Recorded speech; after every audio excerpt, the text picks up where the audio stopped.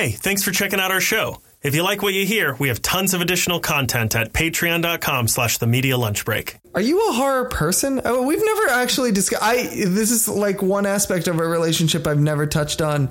I think because I was afraid to. Not really. I'm not really a horror person. I was like, I don't think that you are. We've never discussed a single horror movie in the 12 years that we've known each other. That's probably not true. We've definitely talked about Cabin in the Woods on this show. Oh, we have talked about that.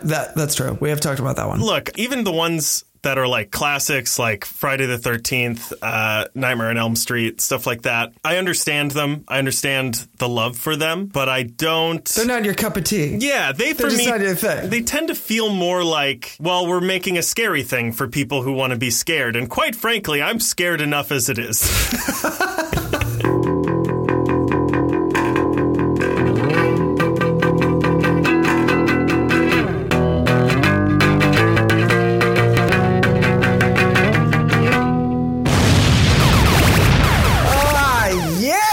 Welcome to the Media Lunch Break, bringing you all of your comic, geek, and movie news all in the time it takes to eat a good sandwich and throw on that hockey mask. My name is Chris Treble. Alongside me, as always, is my co-host, Andrew Dunn. Say hello, Andrew. Hi. Did you like that? I don't know what you did. I legit almost ran out of... I almost ran out of breath at the end of that. Gotcha. But I worked it in and made it feel seamless, like a professional. Can you imagine how much better it would have been if you passed out? I think that every single episode. I think, my God, this would be so much better right now if I just passed out. And I don't mean the quality of the episode. I just mean just the quality of my day. I'm like, if I passed out for like an hour and a half right now, and when I woke up, Andrew was finishing up this episode. It's called blacking out. We've all done it. We'll all do it again. Have I done it? I mean, I guess if I'd done it, I wouldn't really remember, would I? Probably doing it right now. I probably will. Wouldn't that be incredible if tomorrow I text you and I'm like, when did we record a podcast? Yeah. And you're like, we recorded last night. And I'm like, no. When did we start recording a podcast? Yeah, very good. How have you been, speaking of blacking out? I've been good. I've been all right. Last week was like ridiculous. What are you drinking? Tea. I always drink tea. Oh, is it tea? Yeah. Oh, there it is. Okay, I see the bag now. I just saw a brown, dirty liquid for a while. I was like, are you just drinking dishwater? What is this? Kind of tastes like it, but it's got caffeine, so what are you going to do, you know? Yeah, it's true. It's true. Yeah, you might as well just go outside and pick some dead leaves off the ground and then just mash them into a cup and pour boiling water over them. That's what I did. To say, good.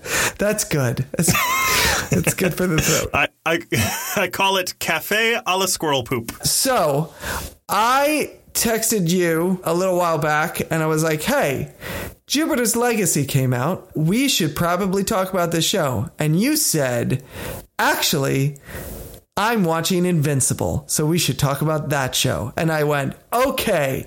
And then you texted me days later and said, hey, I'm watching Jupiter's Legacy now, and we should also talk about that show that you said that we should talk about, and I said no to. And then I said, God damn it, now I gotta watch 8 episodes of something in 6 hours or something. I mean, they're like 30 minutes. It's like 4 hours long. It's like the Snyder cut. It's like 6 hours long, all right? Which might as well be an eternity to me. Only if you watch the credits and don't skip the intro. They're like 30-minute long episodes. Whatever. The point is we're talking about Invincible and Jupiter's Legacy today. Did you watch them both? I did watch them both. I actually watched all episodes of all the things. That's amazing to me that you found enough time to ignore your family. Believe me, it took honest to God effort to ignore my family that much. Usually I'm very good at it. But this time I went out of my way to ignore them especially hard. So I've watched all these episodes. You obviously have watched all these episods. I actually didn't get a chance to watch Jupiter's Legacy. Yes, I'll fucking kill you. I will reach through this damn iPad and just knock that stupid tea right out of your goddamn hands. All right, so we got 2 shows to talk about, Andrew. I figure we'll talk about each one separately, and then I'm sure at some point they'll bleed together and we'll start comparing the two, but I feel like we should talk about the two of them separately to start off with. So, as always, the choice is yours. What do you want to talk about? We have Invincible, we have Jupiter's Legacy. What would you like to talk about first? You have never given me this option on this episode. Well, we're reviewing Take things. a shot. Take a shot. Is this still a... You got a 50-50 shot with this one. Awful thing? Go for it. Give it a shot. Go ahead. Jupiter's Legacy? Too bad. I want to actually. What the fuck? Actually, I don't give a shit. Okay. We can talk about Jupiter's Legacy. Okay, great. Yeah, that's fine. Okay, all right. So let's. I almost switched it up because I wanted to talk about Jupiter's Legacy, and I was like, is he going to do the thing? Is this what this is? What's happening? I could have. I'm a madman. It's the whim of a madman. We'll get to that later. Oh. Anyway, by the way, Jupiter's Legacy is on Netflix. Invincible is on Amazon Prime. They're competing. They're competing against each other. Jupiter's Legacy is a film from about 10 years ago that stars Channing Tatum, Yep. Mila Kunis, Yep. and a very young Eddie Redmayne. Yes, and a very in-drag Eddie Redmayne. And given it 110%. Man, is he ever just screaming his beautiful British little heart out. If you think that's the last time we're going to make this joke, my God, you're wrong. And by make this joke, I mean accidentally say the wrong title of the thing we're talking about. Yeah. My God, you're wrong. Yeah. I did it in my head at least 6 times in the last 15 minutes. So... All right, so Jupiter's Legacy. You want to talk, let's see. You want me to do a sum up of what this is, or you want to do a sum up? You do a sum up of what this is. Great. You're better at the sum ups. Am I? I feel like you are. I feel like when I give a sum up, you're like, that's it? Yeah. I'd like them short. I do like a 2-sentence sum up, and you're like, let me add on to this sum up. Sure. Let me sum up your sum up. Jupiter's Legacy is about a family of superheroes and other people too, but it's mostly about this one family, husband and wife and their 2 kids, and a few other people and some villains as well. But it's sort of there's like 3 parts to it. One is that it's showing how superheroes came to be in this sort of version of Earth in the modern day, and that takes place back in like the 1920s and 30s. And at the same time, you're also seeing the present day where those same people are either dead or old, and they're sort of the ones that are still around are trying to teach their kids. And also, while trying to fight crime and teach their kids to fight crime, they're also trying to balance like keeping their relationships healthy with each other and with their kids and with their friends and family, and just maintain healthy relationships all around. That's pretty good. I like that. Yeah, this is the first, this is based on the comic by Mark Millar. This is the first of the Millar adaptations, the Millar-verse. I forget what it's called. Millarverse. Millarverse, thank you. Because it's not Mark Millar, it's Mark Miller. Is it? Believe it's Millar. We could have this discussion for an entire episode. Oh, yeah. Oh, listen to it. Oh, that's good podcasting. That's where the money is right there.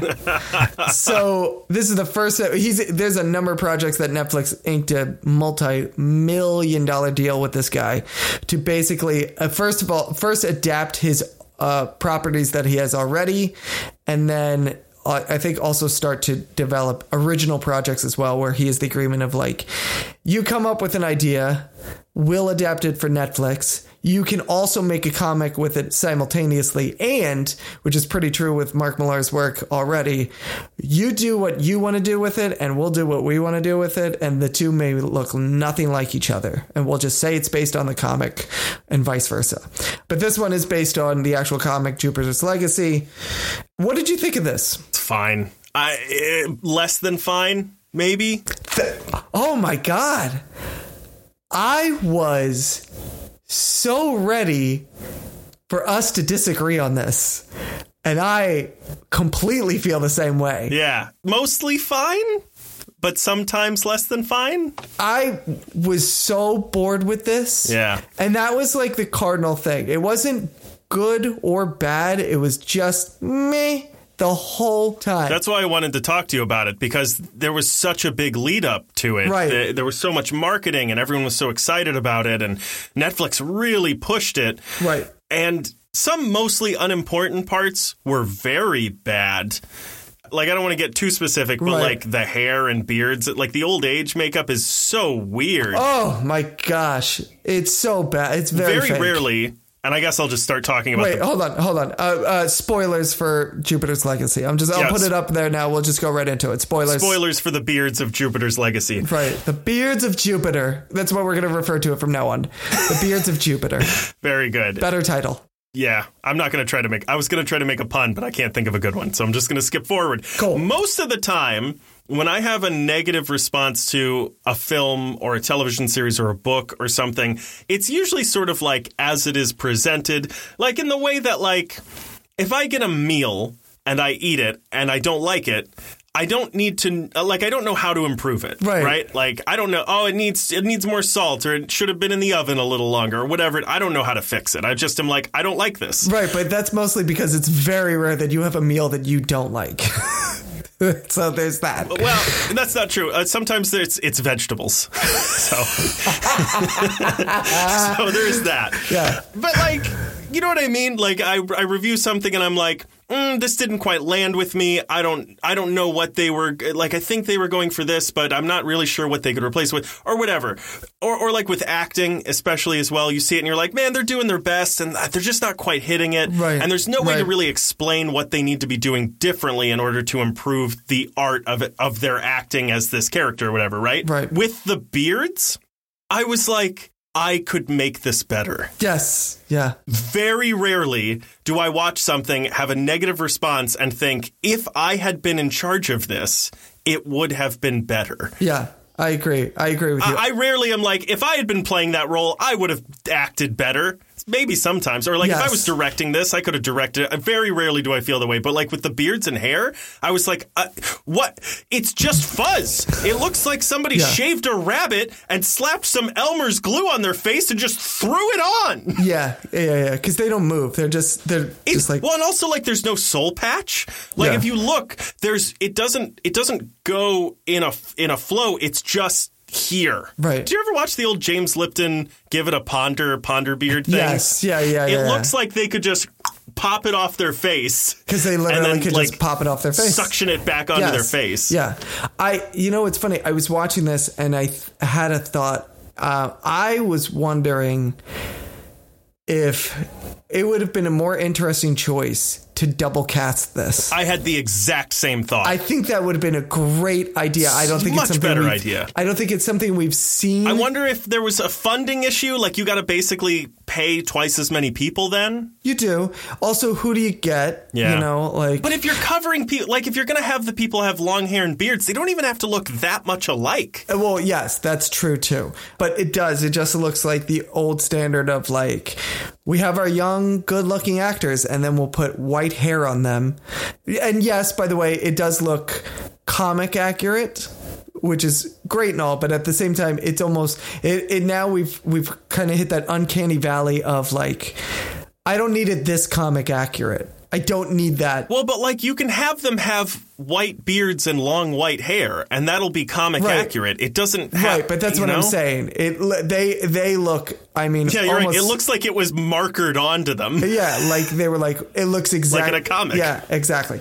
Yeah, I think one, it's paying the actors. Like, you got to get a separate cast and you got to pay, Also, you're paying money for... I know it's going to sound crazy because there's not like huge names in this or anything, but like Josh Duhamel is like... not the biggest name in the world, but he's done some stuff. He's done enough stuff that he's a recognizable face and a somewhat recognizable name. So like, you're casting him as the young utopian, and then most of the time, and for most of the series, he's old utopian. Yeah. So then essentially you have to get another star to counter that as well. Yeah. So who do you get? I thought this because Brainwave, when he's old, he looks and sounds somewhat like Ed Harris, and I was like, Ed Harris would knock this role out of the park right now. And I was like, Ben Daniels is that actor's name, and he also, like, the old age makeup on his face, he has such a small frame that when you add they didn't add anything to his neck. They didn't make him more heavy set as an older man. So it just has an enormous head as an old man and a tiny little neck. His so neck, weird. The last scene of the show, the last scene in the last episode where he has like a turtleneck or something, and I was like, he's so frail. It's going to break him. It's going to break this old man. I was just like, this is, Oh man, I have so many notes because I was so ready to go toe to toe with you on this because I thought you were enjoying it and was like, what does Andrew see in this? No, that's the reason I said that to you, because I was like, especially compared to something like Invincible. Yeah. Which I have some issues with as well, and we'll get into those. But like the two are, I was actually planning on remembering what like you asked me to do the description for Jupiter's Legacy. I was planning on just remembering what I said and saying the exact same thing for Invincible, because in a vague way, they're very similar. They are, yeah. They're both like family stories about superheroes right. trying to maintain relationships with each other, but they're very, very different, and they're executed very differently as well. Yeah. Here's what I was thinking when I started watching this, and maybe this is one of the reasons that it didn't feel that compelling. At this point, I think I have hit the point that you hit when you watched The Boys. The first note I have is I'm so fucking sick of gritty superhero shows. Stop it right now. That's the first note I have. I'm so burnt out on, and it doesn't quite fit in this category, but it's close enough that I'll put it in there. I'm so burnt out on what if superheroes really existed? Because they have like the daughter is like a celebrity, and they mention a drug addict, and they mention real world events like Korea and Vietnam and World War II and da-da-da-da.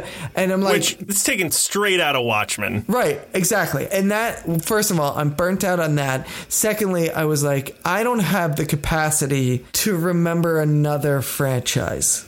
Like, I can't... You know what I mean? I'm going to watch this. I got to remember all these characters and their stupid storylines. And then the season gets done and I got to wait, a year for another year to go by. And then I got to remember who these people are and what they did and what happened. Like I have enough. I like the Umbrella Academy and I have enough trouble remembering that. Right. And that's something I enjoy. Well, but that's another problem I have with Jupiter's Legacy. Like another problem with that is that I'm not going to have any problem remembering because 4 things happened in this show. And none of it has urgency. Right. That was my biggest thing is like they have, I would say 4 to maybe 6 different plot lines going at the same time. None of them have any sort of build. None of them feel like they're leading to anything. And none of them feel like they're all going to tie themselves into each other. On a very basic level, we know this. You learn this as an actor. You learn it as a playwright. Goals and obstacles, right? What is your goal? If your characters don't have goals, it's not going to be a very compelling story. Like, for the most part, they're just sitting around waiting for stuff to happen. Yes, there's not really much conflict. What they do, what I found most infuriating is they would introduce something, and then whole episodes would go by where you wouldn't talk about it.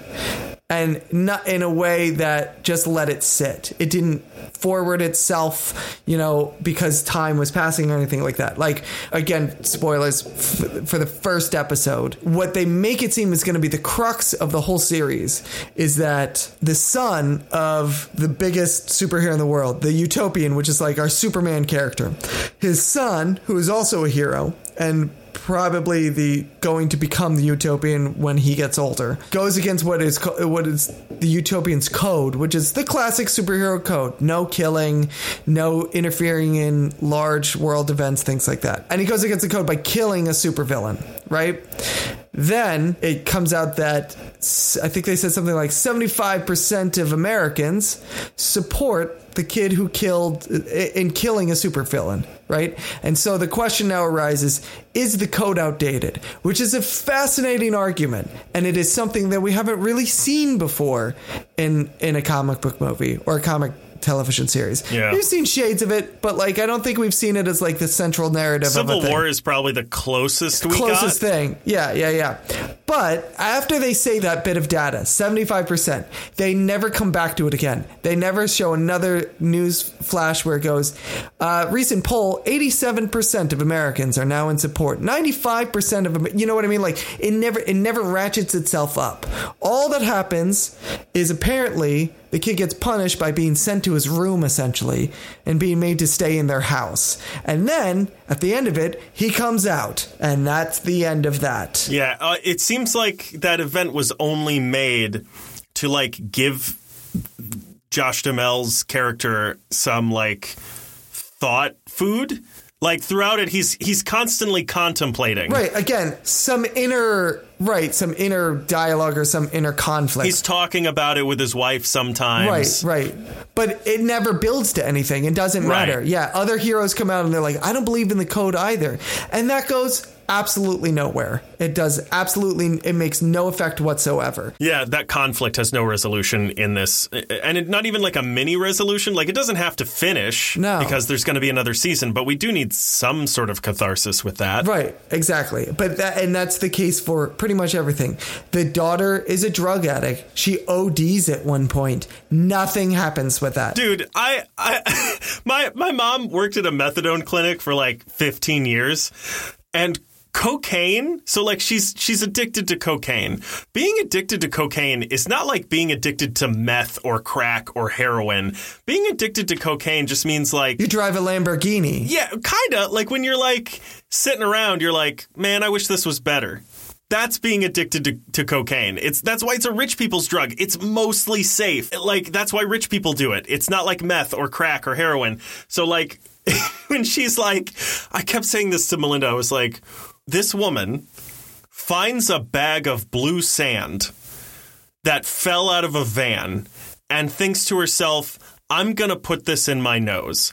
It could be like rocks for like an aquarium. It could be fucking anything. Why would you think I'm going to put this in my nose? She somehow knows that it's drugs, apparently. You know what I mean? But like, or she's like, I'm a superhero. What's the worst that could happen? But like, why would you think that it's something that's going to give you a high? Right. I know. Yes. I was like, well, that's a leap. That's a weird. And like you said, she's addicted to cocaine. She's not addicted to like heroin where people, and again, obviously you have more real life experience with this than I do because your mom worked there, not because you're on drugs. I just realized how I painted that. But I can see your track marks in the shot if you want to get. Yeah. Thank you. Yeah, I'll hide them. Sorry. But like, you're more likely to take a chance of like, I think if I melt this down, I could inject this. You know what I mean? Think if I crush this up, I could smoke this. When you're on a meth, when you're on some sort of methadone, when you're on a drug like that, or an opiate. Thank you. Whereas like you're right, like cocaine, you're like, no, I want cocaine. That's my drug. Like that's what I want. Yeah, and it's just because it's like, hey, it makes life better. Like it just makes me happier. It just enhances it's like things, the thing. yes. Yeah, it's not like heroin like totally removes all sorrow from your life, which is why it's so dangerous. Because I remember my mom told me a person in the methadone clinic said to her, because she was like, why do you keep this woman kept being rehabilitated and then she kept coming back and being rehabilitated and leaving and coming back. And my mom was like, what is it about heroin that like you can't stop? And she was like, it's like a warm hug on a cold day. Yeah. Whereas cocaine is not. Cocaine is like, we're going to go fuck shit up right now and I'm never sleeping, Right. We did a more convincing age makeup in our high school production of Our Town. That's just what I've written down. Yeah. Yep. Every other note is about the beards. I just have like the beards and then I have some notes and then I say the beards are so distracting and then I have some notes. And my last note is, why are the beards so bad? It's so weird. I do like a show that you can measure a character's exhaustion by the length of their grunge. Like that really helps track time for me. I feel like if you did like, those 4D movies that you go see, I feel like this would be the worst one. Oh, yeah. Like a character would get punched in the face and the entire room would just fill with dirt. By the way, as a married man, I will also say, what wife lets her husband out of the house looking like that? I mean, honestly, like what? You're the biggest superhero in the world. Okay. Yeah, but also, isn't that why you can? Yes, but what I'm saying is, how is it his wife never goes like, hey, hun, you're the biggest superhero in the world. At least tie it back, hon, okay? Or at least take a shower? Yeah, wash that thing off. Clip that, maybe shape it a little. Anything. We're going to a funeral. Right. And this is the other thing that drove me nuts about that, is it changes not one iota no matter what the situation is. And not even like in the and I'm not even talking because the fake beards are so bad. Just like as a character, like again, you're you're at a funeral, put it in a ponytail, or clip it. You know, you're doing a press conference. Maybe you shape the beard a little bit, especially like a dude from the 30s. Like he's so clean cut in the 30s, and then what happened? Just I know this is like the whole. Listen, that character is infuriating. It's like if it's like if Footloose had superheroes, is essentially what they're trying to make the plot line. It's really what it is. Like we can't, because he's like, no swearing, and I'm like, really? Yeah. What are you come on, dude. To your adult child or whatever. To your adult children, no swearing at the. It's so stupid. It's ridiculous. Can I ask you a question? Go for it. Yeah. Which time period did you like one of them more than the other? The 30s. That whole every time they did that, I was like, this is, you know why? Because it was streamlined. It was simple. I understood the drive of where they were trying to go and what they were doing. There was an urgency to it. There was a clear conflict that was going on. And every time they flashed to it, at the end of the scene, before we went to the present day, that storyline had progressed forward. You know what I mean? It was simple and easy. I think there are two reasons for me. One is all the goals and obstacles are very clear. Every character has a goal, or either has a goal or is an obstacle in the 30s. Like Brainwave, whatever the Walt. He is an obstacle for most of it, right?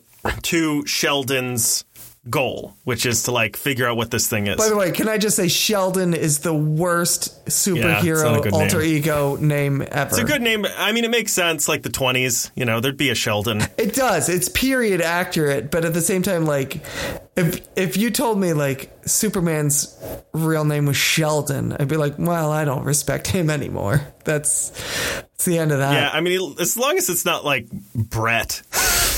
I'd be okay with it. Kyle. But like, that's the first thing, right? Like what you were talking about. I think that's mostly what you were saying, that like obstacles, goals, everything moves forward. Everything has a purpose. It's structured very well.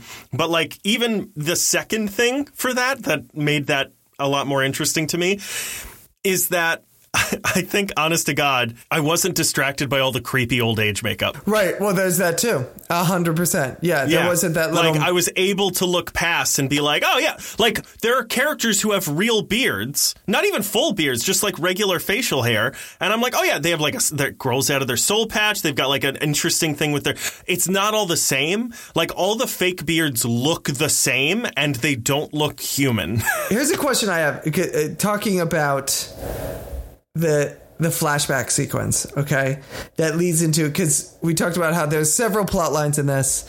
There's also a lot of stuff that just like doesn't quite make sense to me. This was the biggest one. So the Union, which is the group of the original six, they got their powers by going to this mysterious island in the 30s, and then through several trials and tribulations, I guess getting rocketed to a moon of Jupiter, I should say, and then going to some, I guess aliens gave them their powers is essentially what it was, right? And then there's this huge blast, like this energy blast from the island, and apparently that blast also affected the people who were on the boat that brought them to the island, right?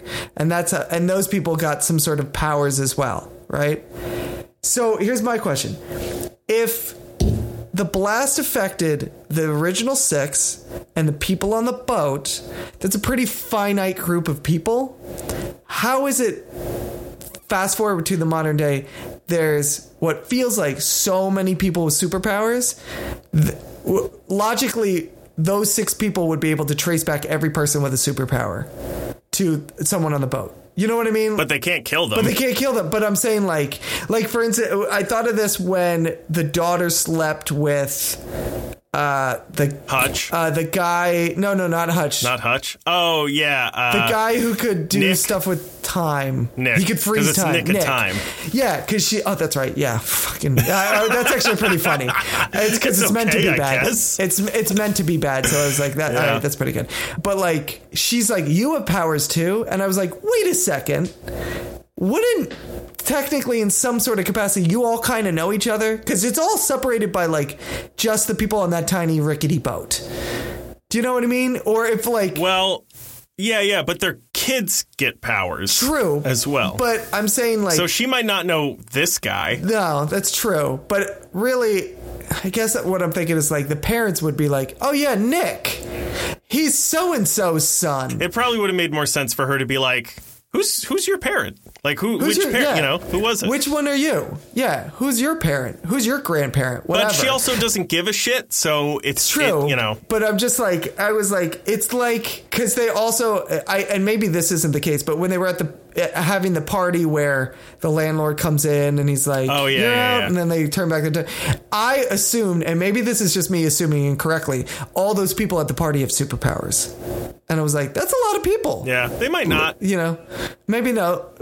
I guess not. But I was just like, it's essentially like you shouldn't sleep with someone who has superpowers simply because they're almost like your cousin at this point. Like, it's such a finite group.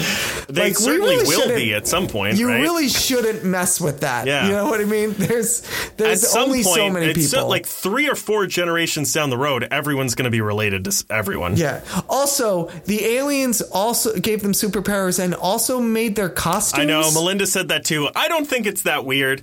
I think they could have. Like, they have, like, is it that unrealistic that they're like, here's some, like, science fiction superhero space magic. Also, we made you costumes. Only because Sky Fox's symbol on his chest is a fox. And I'm like, so did you give them their names too? Or, like, what is happening right there? That's a Jupiter fox. But that's what I mean. There's like a deer. The Jupiter fox gave them their powers, and that's him being like, "Hey, that's me." Right. There's a deer. Wear a little picture of me Utopian, on your chest. And I was like, "Is it no? What's on the Utopian? Is the Utopian an angel?" I thought it was a U. It was. I don't know. There's somebody has a deer. I think there's a deer on somebody. But like Sky Fox is clearly the head of a fox, and I was like, "So the aliens put a fox on you?" And then they were just like, "Well, you fucking figure it out. Like, call yourself something." Well, to be fair, Sky Fox. His powers, he's like a technopath, and he can, like, control things. So maybe he just, like, instantly made a change to it. I get it. Sure. Okay. Maybe. I know it's a bit of a stretch. But that's what I mean. I was like, those are very specific. It wasn't just, like, the leotard and the cape.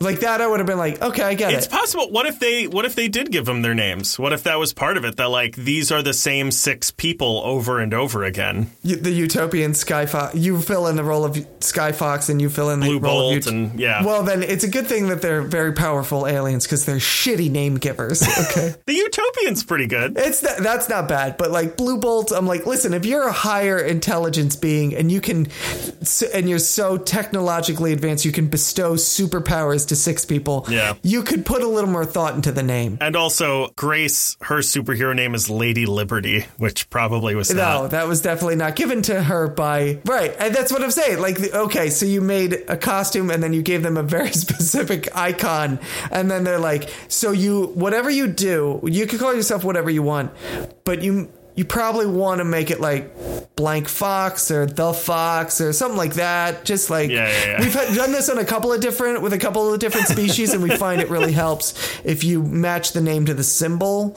So we'll go ahead and give you the symbol. You guys figure it out from there. Also, we'd stay away from Star Fox just because in 70 years it's going to get a little hairy. Just trust us. We can see into the future, and it's going to get a little weird. So I wouldn't. Did you recognize the actress who plays Lady Liberty from the MCU? Yeah, she is. She's the reporter. Who in real life is Sam Rockwell's wife. Oh, I didn't know that. They met on Iron Man 2. Oh, that's interesting. Yeah. I think they had the same acting teacher. And so he was preparing in some sort of way that the acting teacher teaches, and she recognized it. And then she's like, why do you do that with the script? And he's like, my acting teacher would kick my ass if I didn't do this. She's like, is your acting teacher so-and-so? And he's like, yes, it is. And then they fell madly in love with each other. Aw. Yeah. They should make a movie about that. They should. It'd be more entertaining than this. So, wait, where's there's one other thing. Oh, okay. This one I thought of you specifically for. This happens in episode 5. I just wrote down, what kind of monster throws away a sandwich after one bite? The bagel? No, the mom brings a sandwich to the son. And he's like, she's like, do you want a sandwich? And he's like, no. And she takes one bite and then she throws it away. So apparently the code for not killing people doesn't extend to starvation. Okay. Melinda said that same thing about when the dad brings bagels to Chloe's apartment and he's like, well, can I use your toaster at least? And she's like, sure. And he like toasts the bagel. He puts like cream cheese on it. He takes one bite and then he's like, well, I guess I'll be going. And then he just leaves. Have we done a pet peeves episode or did we just do that in my head? I don't think we've done one. That's an episode I've been wanting to do. Of but I don't see that one's not one for me for a couple reasons. It is one, now. No, it's for me a couple of reasons. Okay, sure. But for me, a couple reasons why it's not. One, because when you're filming a scene, you're going to do that scene 100 times and you're going to eat 100 bites of, are you going to eat 100 bagels? No. But two, because it shows at least that one and the sandwich one too, a little bit. I mean, she probably should have just sat it on the table or something, but like it does show that like she's trying to be closer to her son and be like, hey, you know, I'm just being nice. And then she's like, well, this isn't working, so I'm done with it. In the same way that the Utopian was just using the bagel as an excuse to come in and talk to his daughter. No, that's fine. I understand that. I agree with you on all fronts on that. I think my pet peeve is like, logically, no one takes like one bite of things and then just leaves it. Pick it, take it to go. Have you seen her? Well, that's true. Yeah, that's probably her entire meal for the day. Yeah, are you kidding? That's like a 3-course meal for that woman. Yeah, that's true. That's true. That's not body shaming. She's just she is very thin. Yeah. Yeah, she's naturally very thin. And if you see her in, what is her name? It's not Missy Pyle. Leslie Bibb. Thank you. Yeah, if you see her in anything, she's a very, very thin person. I'm just like, she threw it, but she like took it and then she threw it away. And I was like, you monster. How dare you? Yeah. Just like hold on to it. Take the bagel to go. You're going to be hungry eventually. Take the bagel to go. You know what I mean? That's what I mean. That's I understand the logistics of like the taking the one bite and then not eating it because you're going to eat, you know, tons of these things over the course of 80 takes or whatever. I'm like, just at the end of the scene. But he wasn't hungry. He didn't want the bagel. He was just using it as an excuse to talk to her. He's always hungry. He's a huge man. So just like at the end of the scene, just take the bagel in your hand as you're leaving. Can you imagine? Listen, let me tell you, as a heavily bearded man, the cream cheese, it's not the first choice. No, I know, but I know. This has been thicker in the past. Oh, I don't want to fucking hear that from you. You have no idea. Listen, I'm just saying, I understand the facial hair to cream ratio, okay? I get what you're saying. I hear you. I'm with you. I hear you. We're going to have to move on from this discussion before my beard punches you in the face. Listen, I'm not saying your beard punches you in your nearly clean-shaven face. Listen. Your beard could beat up my beard. I'm not saying that it couldn't. It's clearly a superior beard, okay?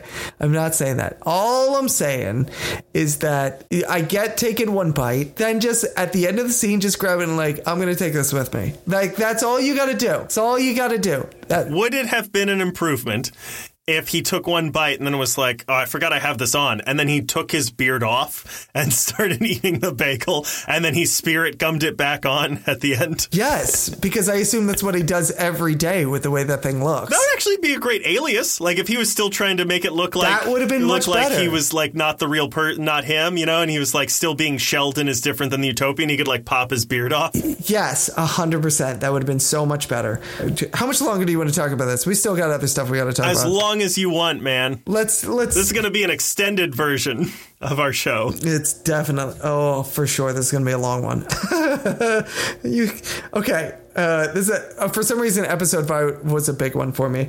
The guy, what's his name with the wand? Oh, which Hutch? By the way, I will say that was pretty that. Cool. Most of these, one of the big things for me, and we'll kind of touch on it more in Invincible, but one of the big things for me was the other part of this that I hated was most of this was powers and things that I have 100% seen before. Oh yeah. And I'm like, oh God, yeah. Okay, you're this one, and you're this one, and you're this one. That one I will at least go, that was pretty cool. Yeah, and the way that it worked. That it only works with him, and it can transport him, or he can transport it, which was cool. Like when he was and he doesn't have to be within listening distance.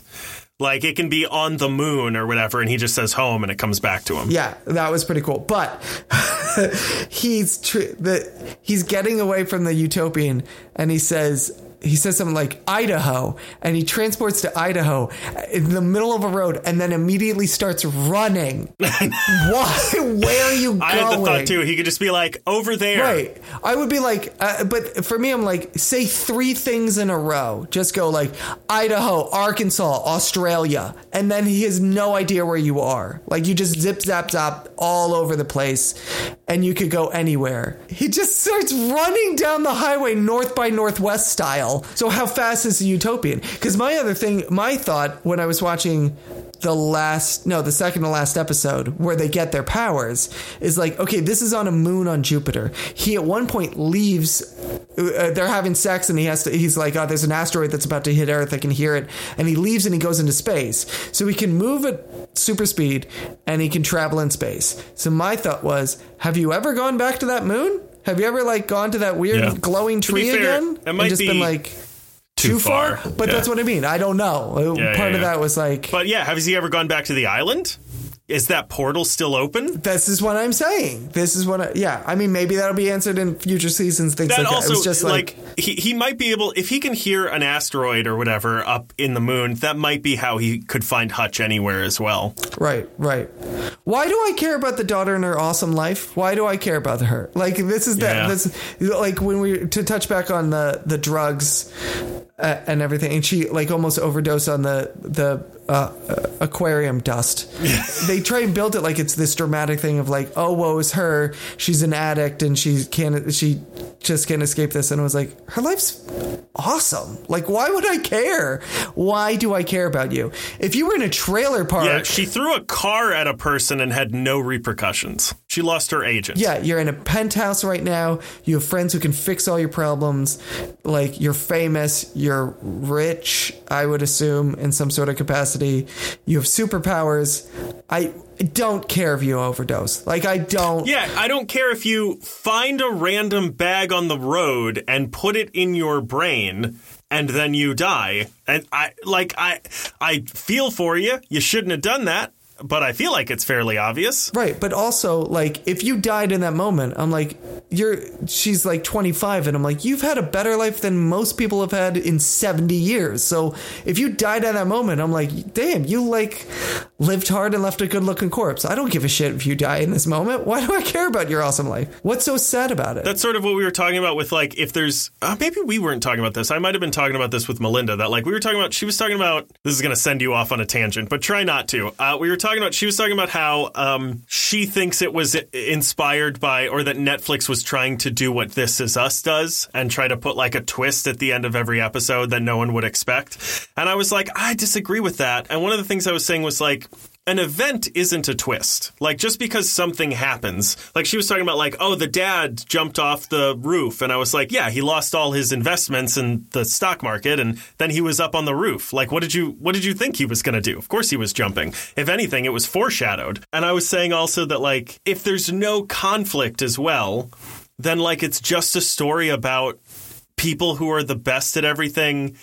And then they win because they're the best at everything. Like the arc of the well-made play since before biblical times has been that the hero has to get to a point where it looks like he's losing, he or she is losing, and then there is a surprise that motivates our hero to somehow overcome, but it's a surprise that makes sense, but we had not realized yet. That's that's what we all look for. That's what we hope for, is we're like, oh, it's happened in Marvel has this down to a T in the MCU. And it's that same sort of thing, right? Is that like, this person has everything, and then she finds a random bag of dust. She doesn't know what it is. It could be literally anything. And then she snorted it. Oh, no, she's going to die. It's like, yeah, I know. Like, I was like, yeah, of course she is. Right. I mean, they were trying to make like a very human show, but they failed because, first of all, they start introducing things like, the questioning of the code and things like that, but they never really push it. Like, he's like, should I give up the code? Oh, wait, what was that? Oh, we got to go do this thing over here now. And then they never really come back to it. There's no, it's all on him to just be like, I don't know. know. Maybe I should give up the code. Is the code outdated? I don't know. Maybe it is. And he's just kind of sitting around pondering the whole time. The thing about This Is Us is that, yeah, they use that as a structural element of like that twist at the end that ties the episode together.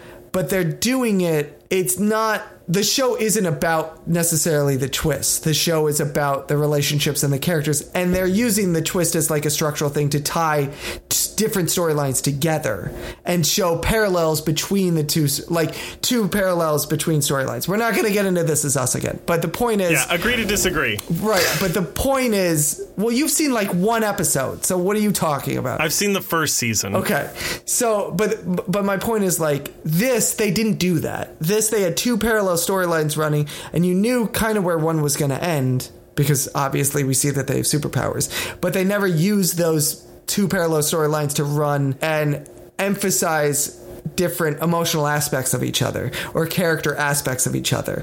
They were just two storylines that were running separate from each other. But even stuff like when there's, I think it's like the second or third episode when you quote find out that Hutch is George's son. And I remember, I forget what really sold it, but I remember being like, there was something that 100% I was like, oh yeah, that's it. But even in the storytelling and the like cinematography, every time it would talk about George, it would, after we saw George, it would cut, like in the 30s, it would cut to the modern day and show Hutch every single time. Or he'd be like, I wish I knew where my dad was. And then it would cut to George back in the 30s. And I was like, oh, that's what this is. And then it was like, oh, he's got a picture of George. It's a surprise. And I was like, I thought we knew that. I thought we figured that out. Yeah, we're there already. Yeah, this was boring. That's the biggest cardinal sin of this whole thing, to sum it up. Like, it wasn't good, it wasn't bad, it was just boring. It was just there. It just kind of sat there. It's got a 36% on Rotten Tomatoes. Yeah, I can see that. But it's got a much higher fan count or whatever, fan percentage. I did put not interested in this. Some of it is fine. Don't mind the 1930s stuff. And my last note on it is, I miss fun. Remember when superhero stories were fun? No one wants to do fun superhero stories anymore. Right. So then let's use that to transition into Invincible. All right. So Invincible, I'll do the sum up this time. You ready? Invincible is based on the comic of the same name by Robert Kirkman, who's the guy who also created The Walking Dead, and it's on Amazon Prime. It is about basically the son of Omni-Man, who is this universe's Superman entity, when he gets his powers. That's not really I'll say spoiler for all of Invincible, but that's not really a spoiler because it happens in like the first episode. And then him kind of finding his own way into becoming a superhero and to becoming the superhero that he's going to be. I'll kind of leave it at that. With that, you feel like that's an accurate description of it? Yeah, and then there are some twists and turns. Certain characters might not be who you think they are, and some villains may actually be good guys or neutral people, and some good guys may be villains, or you don't really know what's going on. Right. The main thrust of the story is like Mark trying to find his way and trying to figure out who Invincible, which is his superhero alter ego, who Invincible really is going to be, and kind of the cause and effect of discovering all those things. Now, I'll confess, unlike Jupiter's Legacy, I've read Invincible. I've read all of Invincible. You have not. Am I right in this? No, I haven't. Okay. So I'm curious. I'm not big on words. I can see that about you. Literature. Sure. Vegetables. Yeah. You get me. I get you. So what did you think of this? Better. Okay. I saw it first, and I was like, this is fine, I guess. It's pretty good. I like these aspects. I don't like these other things about it, but it's mostly fine. Some of it's kind of slow and boring. And then I watched Jupiter's Legacy, and I was like, oh, no, that was pretty good. Right, compared to this. Yeah. Like I said, I've read all of Invincible. I really enjoy the comic. So part of this was, if you've read Invincible and you enjoyed it and you're like, I love Invincible, I'm going to watch the show. Don't bother, because it is exactly like the comic. Now, that's not all of it, because it's like 25 trade paperbacks. But I mean, you would know better than me, but like, as someone who loves the Scott Pilgrim comics, and the movie is basically the exact same of that, it's still, for me, it's still fun and enjoyable. It's still enjoyable. Yeah, I will say this. The first episode or so, I was like, okay, because I know where all this is going to go. Like, they'd introduce a character, and I'm like, oh, that's that guy, and this is what happens to him, and this and this. And then I started to just kind of like sink into it, and I was like, I'm still really enjoying this, and I did actually enjoy this. I mean, the cast is amazing. It's a little bit like if you have a favorite book and then you get the audiobook and the cast is like incredible. It's a little bit like that, right? Like, you already know what's going to happen, but you want to hear, or in this case, see who's going to portray. Yeah. The cast is incredible, and because it's animated, they're able to do anything and everything, which is also great. They're not limited really by budget or anything like that, so they can really go balls to the wall, and they do. First of all, here's what I liked. Different from Jupiter's Legacy, I felt like this worked better instead of feeding into the tropes of like, what if superheroes really existed? What I appreciate about this is they don't seem to lean into that. They just create like, this is an alternate world. Like, this is full blown comic book world, bright colors and crazy shit happening. There's superheroes and villains, aliens, magic, all the crazy shit that you expect from any sort of comic book universe. It's not what if superheroes really existed in the real world? I kind of disagree with that. I get what you're saying, but like, for me, it's like, there's so much. Like, there's so many heads exploding. There's so many intestines. Like, it feels very much to me like, oh no, if this person was able to just blow up people with shooting eye lasers, this is what it would look like, and this is how many people would die. Yeah, it's more graphic for sure, and it's more realistic as far as. Well, but it's also like, it's not necessarily that it's more graphic. That is something that we can talk about because it is incredibly graphic. But it's more that like, because like a Superman comic could have Superman just like slicing people in half with his eye lasers, and you don't have to see it. It could be off screen, but he doesn't. And even like Zod could do that, but he never does. Like, even in the movies, he doesn't ever really kill anyone by shooting people with his eye lasers, when really he should just be able to like look at people and just be like, you're dead, you're dead, you're dead, you're dead, you're dead. And so like, in that way, it is a little bit more like a quote real gritty superhero story. Yeah, but what I'm saying is like, it wasn't like, you know, and then superheroes solved the Vietnam crisis. You know what I mean? Like, it's not, there's no mention of that. They're just like, nah, there's just crazy shit in this world, and you're just jumping right in the middle of, you know, this comic book universe. It's just this. There's all this crazy shit going on. It's been going on the whole time.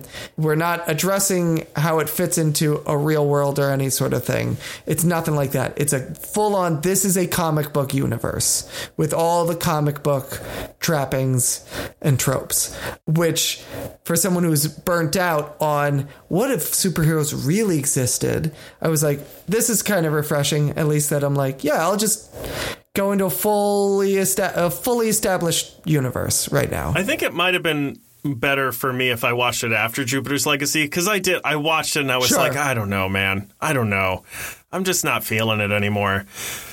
Everybody's got their own take on like, oh yeah, all that other shit, wrong. This is what it would be like. And I'm okay. I do like that they saved the tone for like that last 10 minutes of the first episode. Yeah, I like that as well. I actually felt like it maybe shouldn't have continued after that as much. Like, I love that like they didn't do anything and then it's just like, oh my God, this is so much. And then every episode after that has the same thing in it. And I was like, oh, okay, I guess. Right. Yeah. I can see that. Yeah, because the whole mystery is, so spoiler alert, Omni-Man, who seems like the ultimate hero, is actually essentially a villain, right?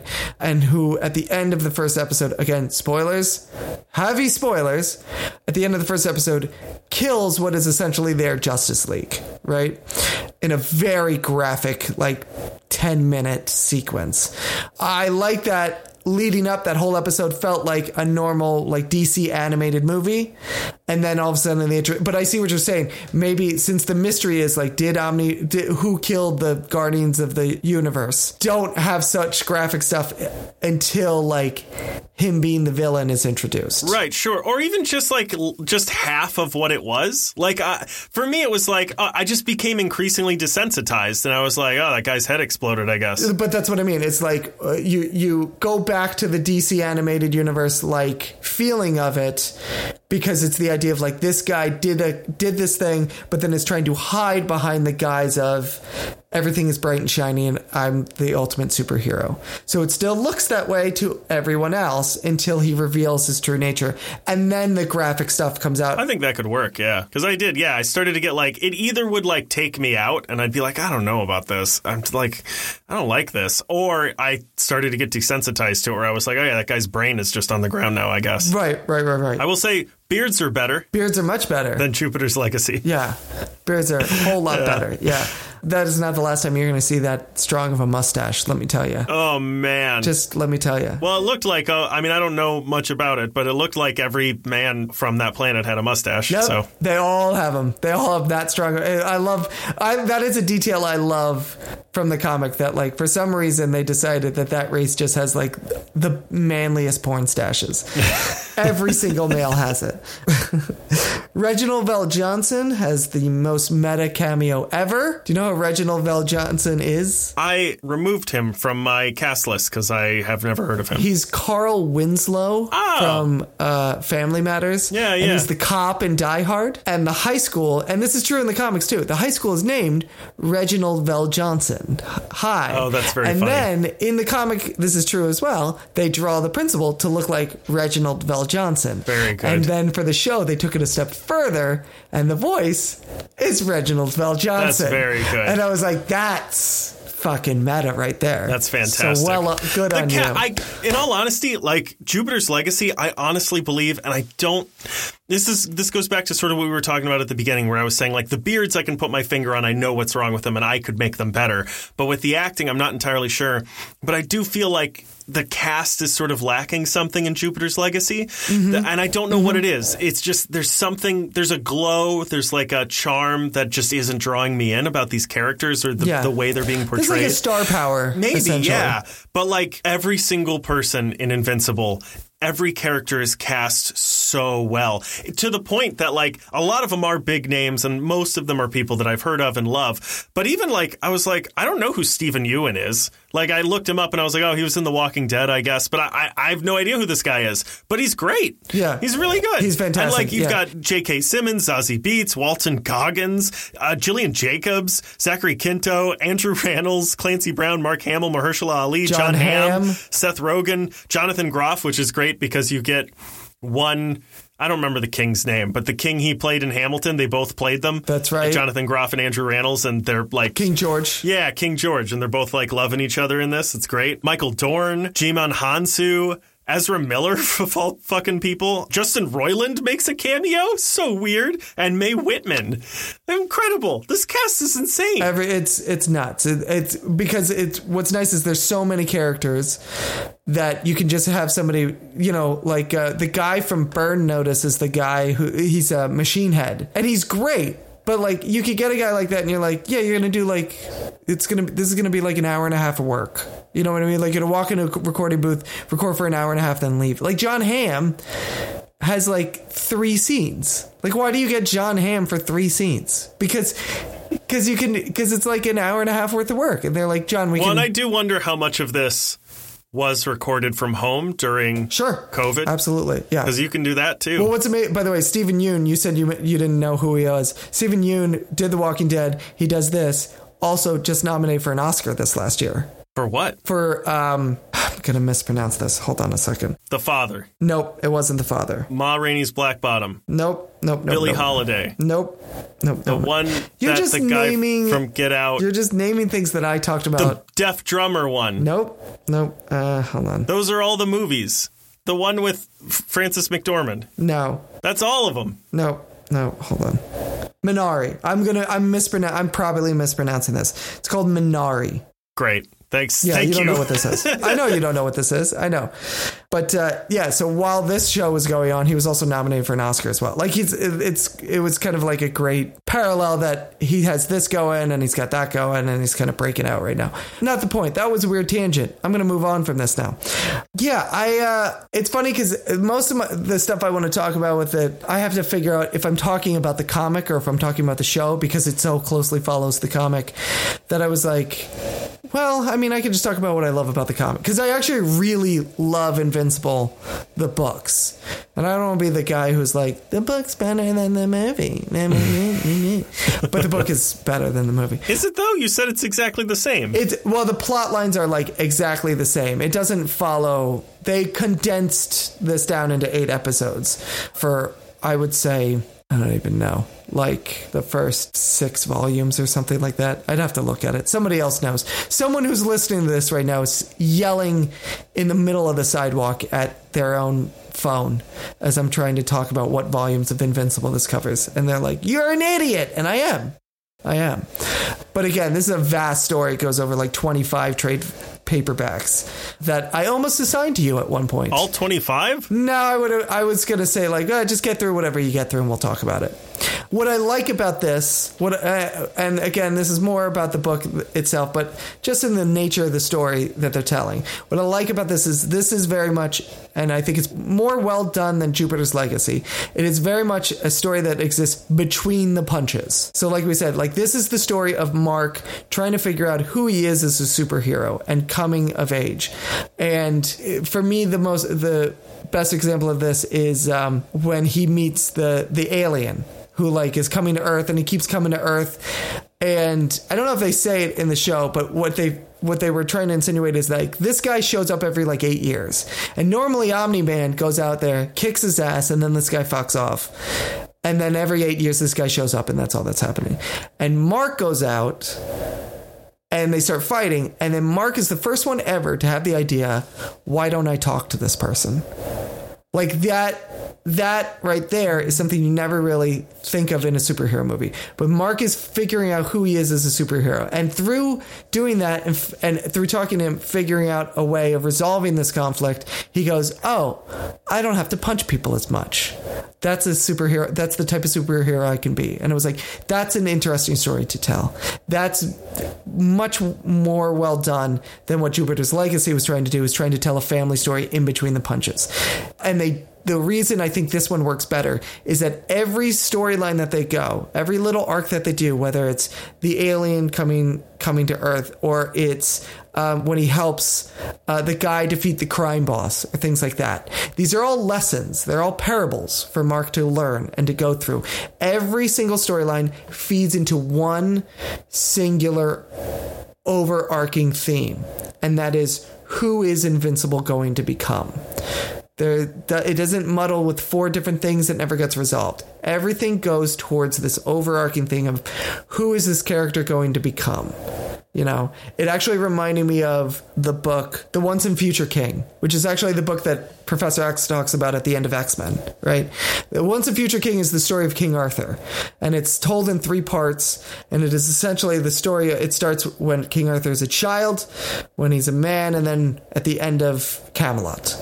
And it's the story of who King Arthur becomes, and it's how he becomes King Arthur.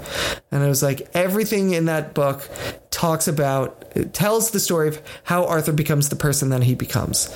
Everything that happens in Invincible tells the story of how Mark becomes the hero that he becomes. It's one overarching thing. That's what makes this work so much better than Jupiter's Legacy. You know what you would really like? Books. Dragon Ball Z. I fucking hate you. The first episode of Dragon Ball, Goku is, I think, 6 years old. Mm-hmm. And like it steadily ages him until he's like an old man. I think like as he starts to hit middle age, there's like some sci-fi wacky business that like makes him a child again, and it sort of starts over. But it is a like every episode he is a little bit older than he was before. Right. Yeah, and it just works towards one overarching theme. And you have little arcs in there, little conflicts, but it feeds to move this thing forward. Whereas Jupiter's Legacy didn't feel like it moved forward at all. It just sat for a while. The main 3 differences in this, the like Invincible is a much better version of a very similar kind of story than Jupiter's Legacy. And the main 3 differences, maybe 4, are obstacles, goals, and how they progress the story. Yeah. The cast. Yeah. And the beards. Yeah, 100%. And that's really, at the end of the day, folks, that's all you need for storytelling. Cast, obstacles, and beards. Yep. All right. Let's move on to the reading assignment then. Let's do it. I'm really fascinated by this because I was 99.5% sure that you weren't a horror person. And like I said, this is a thing I've been reading for a little while, and I'm not sure if you were going to like this or not. But also I was like, I'm not sure if what I'm reading is garbage and I'm enjoying it, or if it's good and I'm enjoying it. But go ahead and talk about the reading assignment. Absolutely. So you assigned for me Maniac of New York. I'm just going to read this page off of my tablet. Maniac of New York is about a sociopath, presumably from New York, but he doesn't look like any New Yorker I've ever met, who began terrorizing an entire population of people in 2016. Society is miserable, trying to ignore this mindless lunatic, but as much as they try, their lives are made more difficult by this crazed psycho every day. Fast forward to 2021, society is still living with this felon controlling their lives and have even put new rules and systems in place to ensure the destruction is kept to a minimum. They've also now put a new official in charge of repairing the damage and keeping this diagnosable loon off of Twitter. Oh, sorry. Wait. I was reading the Wikipedia page for Donald Trump. I was waiting for it. I knew I was like, I could feel it happening as it was going on. Sorry, everyone. I had the wrong page. Thank you. Sorry. Very good. Very, very good. Very good. Thank you. I'm very proud of that. That one was really good. It's all true, too. It's all not the Donald Trump thing, but like that's the description of the story. It's 100% true. That is true. Like even the years, 2016 to 2021. I know. It's pretty amazing. All right. Jokes aside, if those were jokes, it's written by Elliot Kalin, and the art is by Andrea Muti. They both also are the creators of this comic, and it's published by Aftershock Comics. It's an ongoing series, but we're going to go through the first 4 issues to give you a sense of whether or not this is for you, the reader, the listener, the buyer, the consumer. Oh, yeah. The proletariat. Sorry. Well, and lastly, I don't know why I wrote this after all of that, but it follows Gina Green, who's a newly employed Maniac Task Force director, and Zelda Pettibone, a downtrodden cop who's sort of the only cop assigned to look at the victims of Maniac Harry. Right? Maniac Harry? Is no, that Homicide Harry? It's not. So I put like a list of things that I dislike about it, and that's the first one. I put, it clearly should have been Maniac of Manhattan and Homicidal Harry. It should have been both of those. It's so ridiculous that it's not. It's so obvious. But I think it's like Maniac Harry. Yeah. Or Harry the Maniac or something like that. Yeah. I'm hot and cold on it. Okay. Some stuff I really like, some stuff I don't. I did some research into the writer. I don't know how much you know about any of this. I know a little bit. I think he was on, did he write for SNL? He was the head writer on The Daily Show for a while. The Daily Show. I was like, I know he's a comedy writer. And he, well, we can get into that later because I have like sort of rundowns on the writer and the artist. But it's, so it opens with the statement, quote, "The dead are the lucky ones because I have written here, because they remember mourning. They remember nothing," is what it says. Right. Which doesn't really fit the tone. Mm-hmm. There's not a lot of build up and then horror in this. At least not issue to issue for me. Right. There's a lot of like, we got to figure out what we're going to do because it's important to me. Yeah, well, you don't know what you're talking about. It's a lot more of a, I put here, like the influences are not only Friday the 13th and Halloween, but also Lethal Weapon. Yeah. Where it's like the rampaging, I'm going to do what I got to do to protect the city, and the I'm getting too old for this shit character. Right. Who's like, I don't know about that. I'm just going to smoke my cigarette and drink my drink. Drink my drink. Yeah. I mean, here's the thing. I feel like this doesn't really know what it wants to be. Okay. Like, Elliot Kalin, the writer, has a podcast where he talks about bad movies, and this feels like a result of that show. And not in, like, this is bad, but sort of in that, like I wrote here, I'm not entirely sure how, but it is at the exact same time. It is both the best version of a bad 80s horror film and a really interesting and cool idea that I think needs the dialogue to be rewritten a bit. Like, it does feel a little stale at times, the dialogue. It doesn't feel like, I think this might be this guy's like first comic or like first like fiction piece, and it does feel a little bit like that. It feels a little clunky at times in the dialogue, or like a little cliched. There's a lot of cliche in this, which I feel like it's trying to do that, but I also don't really like it that much, that part of it. Right. But that being said, comics are the perfect medium for this kind of story. Like with Friday the 13th and Halloween, the directors and writers are always like having to manufacture a reason that these slow-moving killers can catch up with them. Right. Like the keys fall on the ground while they're trying to get in the house, or the car won't start, or like their clothes get caught on a fence or something. But like here, it's not super clear how fast this guy is moving or like how close he is to the characters. So like that stuff works really well, and it's very interesting. And the guy can just sort of like pop up behind you and murder you without being there the frame before. Right. Whereas in a movie, you'd be like, wait, why didn't we hear him? Why didn't we see him? It works really well in this. I think it's a great comic for people who like horror but are completely new or uninvolved with comics. Yeah, I could definitely see that. I was enjoying this. I still am. It's funny because I enjoy this and agree with you for all of its faults. I think that, and it's hard to tell. I will say it's hard to tell if the faults that you're describing are put there on purpose. Right. Because to make it feel like an 80s horror. To make it feel like an 80s horror movie, or that it feels like at the very least it's coming out of an 80s horror movie. Right. You know what I mean? Like, I do enjoy, again, they have the trope of like the young girl from the camp who survived, and she's now... Right, and that is sort of the plot of Friday. Like, this is sort of like if there were no sequels to Friday the 13th. Right. Here's Friday the 13th, like 20 years later. Exactly. Yeah. And so now she's this other person, and what the psychological toll that takes, and her drive on life and things like that. And that's what I mean. I don't know. I think some of those things that we're talking about, the writer is conscious of. Yeah, I agree. I think he's aware of doing that, because you almost have to put those tropes in. Otherwise it loses that essence. I think it is intentional. Yeah. Which, if it was unintentional, I would be a lot more like, hey man, like if it felt unintentional, I'd be like, this isn't good. This is bad. Yes. Knowing that I'm pretty sure it is intentional, I'm like, I get it. I don't know that it's for me. I think if I see I'm going to keep with it. And I think if I see the story through, I might be pleasantly surprised. Yeah. But I don't know if the like stale dialogue, the 80s stale dialogue is really for me right now. But I'll stick with it and see. Yeah, it's definitely one of those that I'm going to stick with it for a little while. It's also one that, you know, if you start reading it and you're like, it's not for you, it's easy to kind of jump off it. You know what I mean? Yeah. I don't feel like, all right, I'm going to get off of this, but like, I feel like I'm going to be missing something if I don't. Like, right. It's really kind of, it is casual in that way. Yeah, it has no bones about what it is. Yes. From the first 5 pages, you know exactly you don't know what the story is going to be, but you know whether or not you're going to like it. Yeah, if you're not even passingly interested in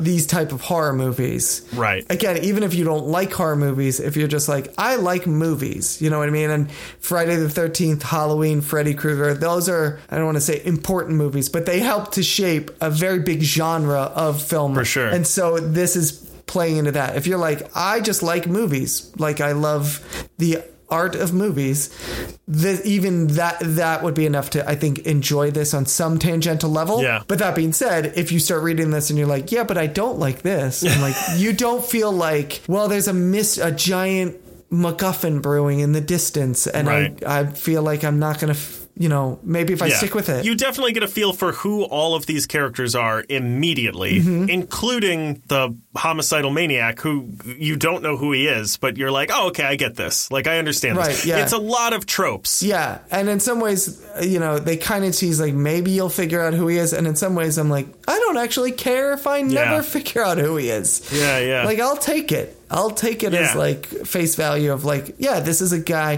That's the other, I will say that the other thing I really like is kind of the brilliance of the simplicity of this. Like page 1, you just jump right in and you're like, oh, I get it. Yeah, 100%. You know what I mean? Like, in the same way that you said, it's very comfortable with what it is.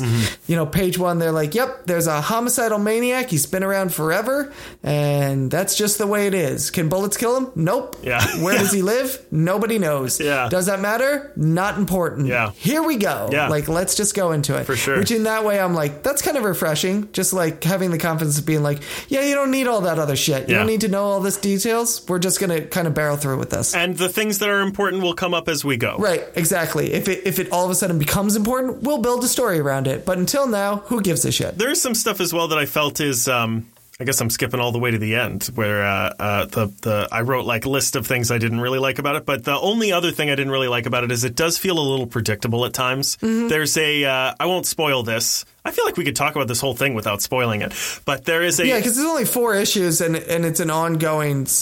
I'm like 99%. But I mean, sure even like ongoing. without spoiling the things, like we can sort of talk about this whole thing pretty vaguely, I think. Right. But there is a thing that like is made. It's made to me at least very, very clear what they were going to do and like what was going to happen just by like the way the characters are acting and certain items get exchanged at the beginning. And I was like, oh, this is okay. Right. And then like 10 pages later, it was like, oh no, is this person gonna? And it was like, oh no, they did the thing. Yeah, they did exactly what you thought they were gonna do. Yeah. And that's, again, I think because they're not trying to pull the wool over your eyes with it. Yeah. Then, well, it's also, I mean, again, this thing is very much full of 80s tropes, which I can't appreciate. Like, so is Stranger Things, and we love that show. So is Paper Girls, and we love that book. Right. So like there is like the trope of the detective who's full of gumption and has a personal, need to like solve the case, and then there's also with like the jagged-edged rundown. Yeah, exactly. The like alcoholic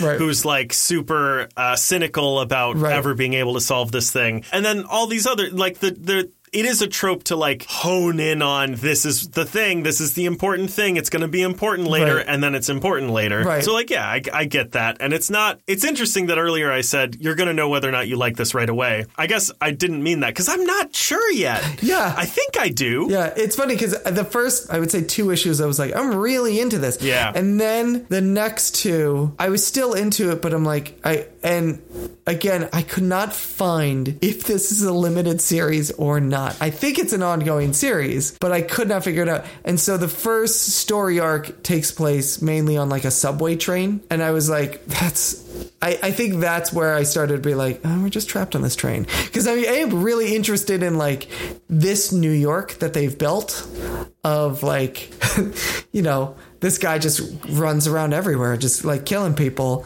And they built a kind of gritty New York around that identity. And I was like, I do want to explore this world more. And your first story arc, you trapped me in one subway train. And I was like, Well, it's interesting because it's not really the first story arc. Because the first story arc is the person getting the job and calling the... Well, yeah. But that's sort of what I felt as well. But I think the way I would describe it, and maybe it is different, but I think it might be sort of the same thing. But the way I would describe it is that the first 2 issues move very quickly. Mm-hmm. And then at the end of the second issue, they're like, here's a crazy thing that's about to happen. But like those first 2 issues, they both do that. They both are like, here's a thing that happens at the end. You want to stick around and see the next thing. But then those storylines both seem to come to a conclusion within one issue. Right. And then the crazy thing at the end of the second issue, it starts in the second issue and then it lasts 2 more issues. So it does feel like it drags a bit for me. That's what it is. You did just describe it. Yeah.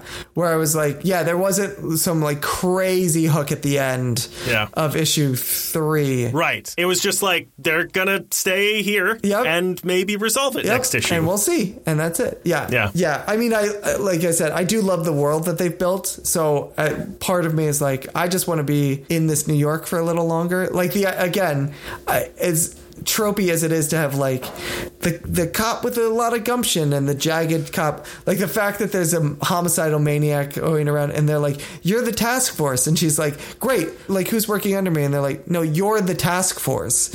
That's it. Like no one cares about this anymore. It's not even like it's so blasé to them that they're just they care about it enough that the mayor just needs to have something to point to see, we're working on it. We've got a person on it. But we're not really working on it. I love that idea. And that's what I mean. Like living in that world, I'm actually now excited for this storyline to end and get back out to that world and expand it more. So there's at least that. Like it does create a kind of a world that I'm like, I want to live in this for a while. I want to see where else it goes. I did find it interesting that the first murder was in 2009, and then Harry waited 7 years and then went on a 4-year murder spree. Right. And then but they do things like that where they lay little tiny details that if you're really paying attention, you're like, well, why that? Like there's a tiny mystery sewn through this.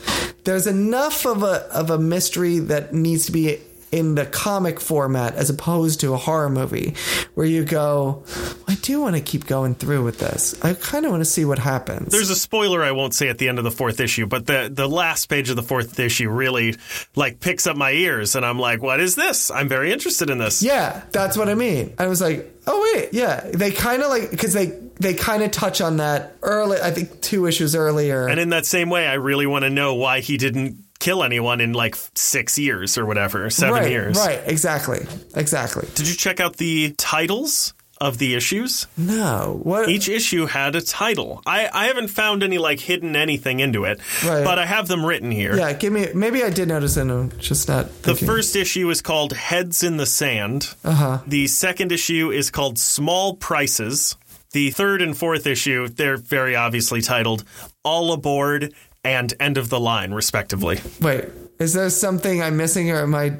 Is this No, I said I didn't find anything in this. Yeah. I just thought it was cool cool. Like most issues of comics, I find don't have their own unique titles. Yeah, they've titled every single issue as opposed to like a story arc. Yeah, which is interesting. And I just found them interesting that the first one is Heads in the Sand, like ostriches when they're scared or whatever. True. That's a good one. I like that. And Small Prices is about, I think that's a reference to the mayor saying that the people on my train are a small price to pay or whatever. Yeah. It's funny now that we're talking about it, now I'm more into it, actually. I've slowly got myself more into it. Would you like to hear about the writer, Elliot Kalin? Yeah, hit me with it. This is what I like, is you give me a reading assignment and I don't do nearly this much research. I woke up an hour early today to do extra research on this. Oh, you. Yeah, I'm exhausted. He was a head writer for The Daily Show under Jon Stewart. He was also the head writer on MST3K, the reboot on Netflix.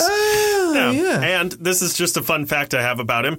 He was once fired from writing at the Morning Daily Metro, the newspaper that like they have at all the subway stations in New York, because he wrote an article about how newspapers were becoming obsolete. That's awesome. And they fucking fired him for it. But there was a large amount of like public pushback, including articles written by like Huffington Post and a bunch of other places that like highlighted, hey, you can't fire someone for like speaking their mind or whatever and making good points. And that forced the Metro to give him his job back, and he quit the next year. Of course he did. Of course. I know. Because he's like, this is a dying industry. If you don't know that, I have a really interesting article you should read about this. Yeah. He's a stand-up comedian. Right.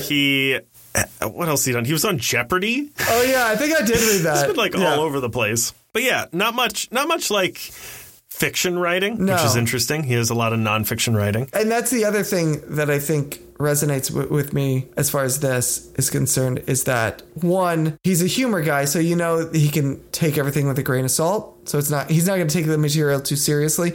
And they're really good at being able to break down, like, these are the tropes of a certain genre, because if they have to parody it. But also the idea of, like, he's a comedy writer, but now he's writing a horror comic. So there's some genuine affection towards this. Like, he's not writing this because it's a comedy assignment. He's writing this because, like, he has a genuine affection towards this material and a genuine affection towards this genre. And that comes through in the storytelling. And the artist, Andrea Muti, great artist, very versatile. I love the art in this book. Yeah. But it also is extremely different from anything else he's ever done. Oh, is it really? Yeah, he's from Italy. He's Italian. And he has worked on a bunch of Marvel properties, including Star Wars, but also like DC, IDW, Dark Horse, and on. He has a ton of experience on this, which is very interesting in contrast to Kalen's experience writing. He also has done The Girl with the Dragon Tattoo. I feel like precursors to this, he has some experience that I think probably helped him make this comic, because he worked on Iron Man Zombies, Castle Unholy Storm, and Empire of the Dead, which I feel like probably helped out. And I really feel like his style in this comic has really peaked. Because like in the past stuff he's done, it's good, but it's very by the books, very standard Marvel. This is so unique and interesting. It really is. The art is very interesting because it really does create a mood.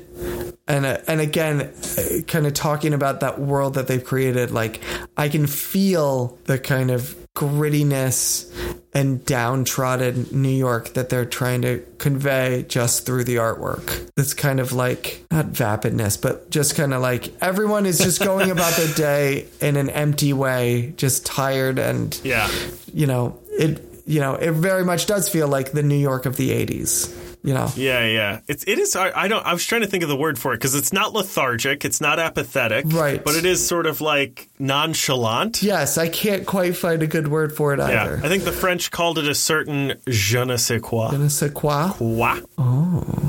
Je ne sais quoi? Je ne sais croissant. Oh, je ne sais croissant. Oui, oui.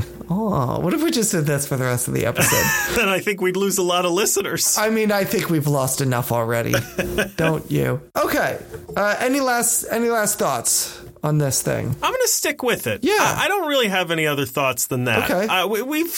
We've talked a lot about it. It's interesting. Yeah. It's got potential. Yeah. I like it, I think. I give it a recommend. I think if you're really big into like old like 80s, especially B movies, if you like old horror films or sci-fi films, right, that are like maybe well written or like there's something about them, like even something like I think about something like The Thing, that like is good, but like definitely a product of its time. Yeah. I think you'll like this. Yeah. If you're a comic reader and you read like 30 Days of Night, that type of thing, like you'd be into this. But also if you're not a comic, like this is a very easy, a lot of people are like, this is something we're going to get into at a later date, but I'm working on starting our TikTok. And one of the things I want to do on it is put like, here are the 5 Marvel comics for people who want to get started into reading. If you like the MCU, but you don't know where to start with the comics, read these. And the same thing with DC. And this is a very easy, it's still fresh, still new. There's not 1,000 comics. You don't have to start from the very beginning and work your way through to catch up to see what everybody's talking about. It's only 4, maybe 5 issues when you're listening to this. And it's not attached to anything. It's its own bubble story, and you can just jump right in. And you're not going to like break the bank buying a ton of issues as well. Right. Yeah, this is it's almost like Saga in that way of like, this would be one I could recommend if someone's like, I want to get into comics. And I'm like, you could do this one. Like this one. But Saga will also ruin your life. Right. This one probably won't. Yeah. Saga, you'll spend all the money you can on all the trade paperbacks. Right. And you'll just like thumb through you'll read them so much you got to replace them. And then you're spending double the money. Right. And then you'll just like be adding Brian K. Vaughan on Twitter every day to be like, where's my goddamn sequel? Where's the rest of this? Where is it? Where's this? You're just like, oh yeah, this will be fun. Yeah, absolutely. All right, do you have a reading assignment for me? I do. I have. You're looking for one right now, aren't you? No, I'm not looking for info about it so I can give you like the full deets on it. Okay. So what I have for you is a 4-issue comic series. Excellent. That is somewhat pertaining to something that Marvel's releasing soon, or at least will be when we're talking about it, I think. Oh. And actually, it might already be out by the time we talk about it, but that's okay. Okay. I'm giving you a 4-issue series by Christopher Hastings called Vote Loki. Ooh, interesting. It's not. I'm not sure. I won't say anything. It's not. It's interesting. We'll talk about it. It's a whole thing. Okay. What year is this from? What is this? When is this from? I believe it's from 2016. Yeah. June 2016 to August 2016. Okay. And it is something pertinent. It is something to late 2016. Okay, great. I hear you loud and clear. Okay. All right. That is it. That's it. We did a thing. Man, we did. Wow, we did a big thing. Yeah, today. We did a lot of things. We did a lot of things in one thing. So let's get out of here and let you guys go create your own thing now.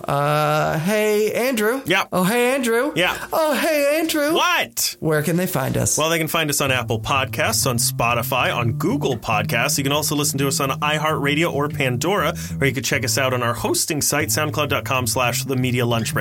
Give us a tweet on Twitter, and our handle there is @MediaLunchBreak. We're making tweets every day, baby.